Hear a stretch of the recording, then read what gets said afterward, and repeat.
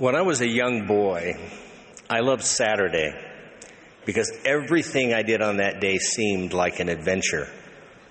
But no matter what I did, it was always preceded by the most important thing of all, watching cartoons on television. One such Saturday morning, as I was standing by the television and flipping through channels, I discovered that the cartoon I expected to find had been replaced by a broadcast of the General Conference of the Church of Jesus Christ of Latter-day Saints. While looking at the television and lamenting that there was no cartoon, I saw a white-haired man in a suit and tie sitting in a nice chair. There was something different about him. So I asked my oldest brother, "Who is that?" He said, "That's President David O. McKay. He's a prophet." I remember feeling something and somehow knowing that he was a prophet. And then, because I was a cartoon-crazed young boy, I changed the channel. But I've never forgotten what I felt during that brief, unexpected, revelatory moment. With a prophet, sometimes it only takes a moment to know. Knowing by revelation that there's a living prophet on the earth changes everything. It causes one to be uninterested in the debate about when is a prophet speaking as a prophet, or whether one is ever justified in selective rejection of prophetic counsel. Such revealed knowledge invites one to trust the counsel of the living prophet, even if we do not fully understand it. After all, a perfect and loving Father in heaven has chosen the pattern of revealing truth to his children through a prophet, someone who never sought such a sacred calling and who has no need of our help to be aware of his own imperfections. A prophet is someone God has personally prepared, called, corrected, inspired, rebuked, sanctified, and sustained. That's why we are never spiritually at risk in following prophetic counsel. Now, whether we like it or not, all of us were chosen in some fashion in the pre-earth life to be born in these latter days. And there are two realities that are associated with the latter days. The first reality is that Christ's church will be reestablished on the earth. And the second reality is that things are going to get really challenging. The scriptures reveal that in the last days there'll be a great hailstorm sent forth to destroy the crops on the earth, plagues, wars, rumors of wars, and the whole earth shall be in commotion, and iniquity shall abound. When I was a child, those prophecies of the last days scared me and caused me to pray that the second coming would not come in my lifetime, with some success, I might add, so far. But now I pray for the opposite, even though the prophesied challenges are assured, because when Christ returns to reign, all of his creations will lie down safely. Current conditions in the world have caused some to panic. As God's covenant children, we do not need to chase after this or that to know how to navigate through these troubled times. We do not need to fear. The doctrine and principles that we must follow to survive spiritually and endure physically are found in the words of a living prophet. That's why President M. Russell Ballard declared that it is no small thing to have a prophet of God in our midst. President Russell M. Nelson has testified that God's long-established pattern of teaching his children through prophets assures us that he will bless each prophet and that he will bless those who heed prophetic counsel. So the key is to follow the living prophet.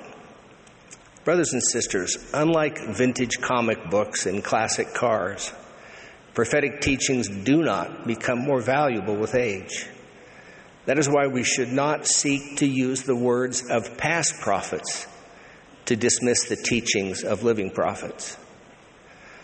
I love the parables used by Jesus Christ to teach gospel principles, and I'd like to share one real-life parable of sorts with you this morning. One day I walked into the cafeteria at church headquarters to have some lunch, and after getting a tray of food, I entered the dining area and I noticed a table at which all 3 members of the First Presidency were seated, along with 1 empty chair. My insecurities caused me to make a quick detour away from that table. And then I heard the voice of our prophet, President Russell M. Nelson, saying, "Alan, there's an empty chair right here. Come and sit down with us." And so I did. Near the end of the lunch, I was surprised to hear a loud crunching noise. And when I looked up, I saw that President Nelson had stood his plastic water bottle straight up and then flattened it and replaced the lid. President Dallin H. Oaks then asked the question I wanted to ask. "President Nelson, why did you flatten your plastic water bottle?" He replied, "It makes it easier for those who are handling recyclable materials because it doesn't take up as much space in the recycling container." While pondering that response, I heard the same crunching sound again. And I looked to my right, and President Oaks had flattened his plastic water bottle just like President Nelson. And then I heard some noise to my left, and President Eyring was flattening his plastic water bottle, although he had adopted a different strategy by doing it while it was horizontal, which took more effort than with the bottle straight up. And noticing this, President Nelson kindly showed him the bottle straight up technique to more easily flatten the bottle. At that point, I leaned over to President Oaks and I asked, "Is flattening your plastic water bottle a new recycling requirement of the cafeteria?" And President Oaks responded with a smile on his face, "Well, Alan, you need to follow the prophet." Now, I'm confident that President Nelson was not declaring some new recycling-based doctrine in the cafeteria that day. But we can learn from the prompt response of President Oaks and President Eyring to President Nelson's example, and President Nelson's attentiveness to help teach those involved a better way. Elder Neal A. Maxwell shared some observations in counsel that are prophetically on point with respect to our day. Quote, "In the months and years ahead, events are likely to require each member to decide whether or not he or she will follow the First Presidency. Members will find it more difficult to halt longer between 2 opinions. Let us leave a record so that the choices are clear, letting others do as they will in the face of prophetic counsel. Jesus said that when the fig trees put forth their leaves, summer is nigh. Thus warned that summer is upon us, let us not then complain of the heat." End quote. The rising generation is growing up in a time where there are more fig leaves and there is more heat. And that reality imposes a weightier responsibility on the already risen generation, particularly when it comes to following prophetic counsel. When parents ignore the counsel of living prophet, they not only lose the promised blessings for themselves, but even more tragically, teach their children that what a prophet says is insignificant, or that prophetic counsel can be picked through in a smorgasbord fashion without concern for the resulting spiritual malnutrition. Elder Richard L. Evans once observed, quote, "Some parents mistakenly feel that they can relax a little as to conduct and conformity, that they can ease up a little on the fundamentals without affecting their family or their family's future. But if a parent goes a little off course, the children are likely to exceed the parent's example."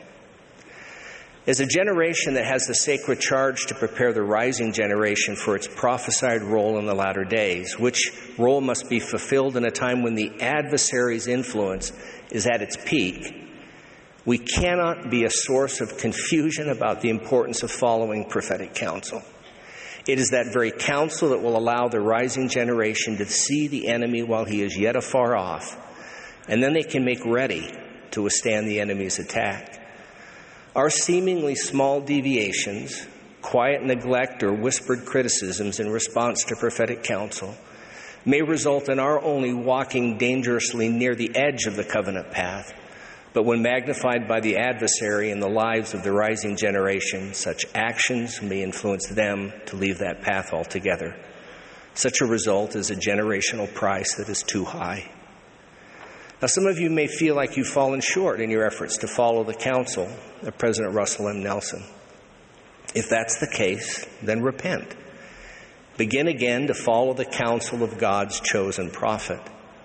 Set aside the distraction of childish cartoons and trust the Lord's anointed. Rejoice because once again, there is a prophet in Israel. Even if you're unsure, I witness that we can withstand the heat of the latter days and even thrive in them. We are the saints of the latter days. And these are great days. We were anxious to come to the earth at this time, having confidence that we would not be left to stumble when confronted by the adversary's increasingly darker and more confusing mists, but rather to take counsel and direction from He who is authorized to say to us and the entire world, "Thus saith the Lord God," in the sacred name of the prophet who God raised up, the Holy One of Israel, even Jesus Christ. Amen.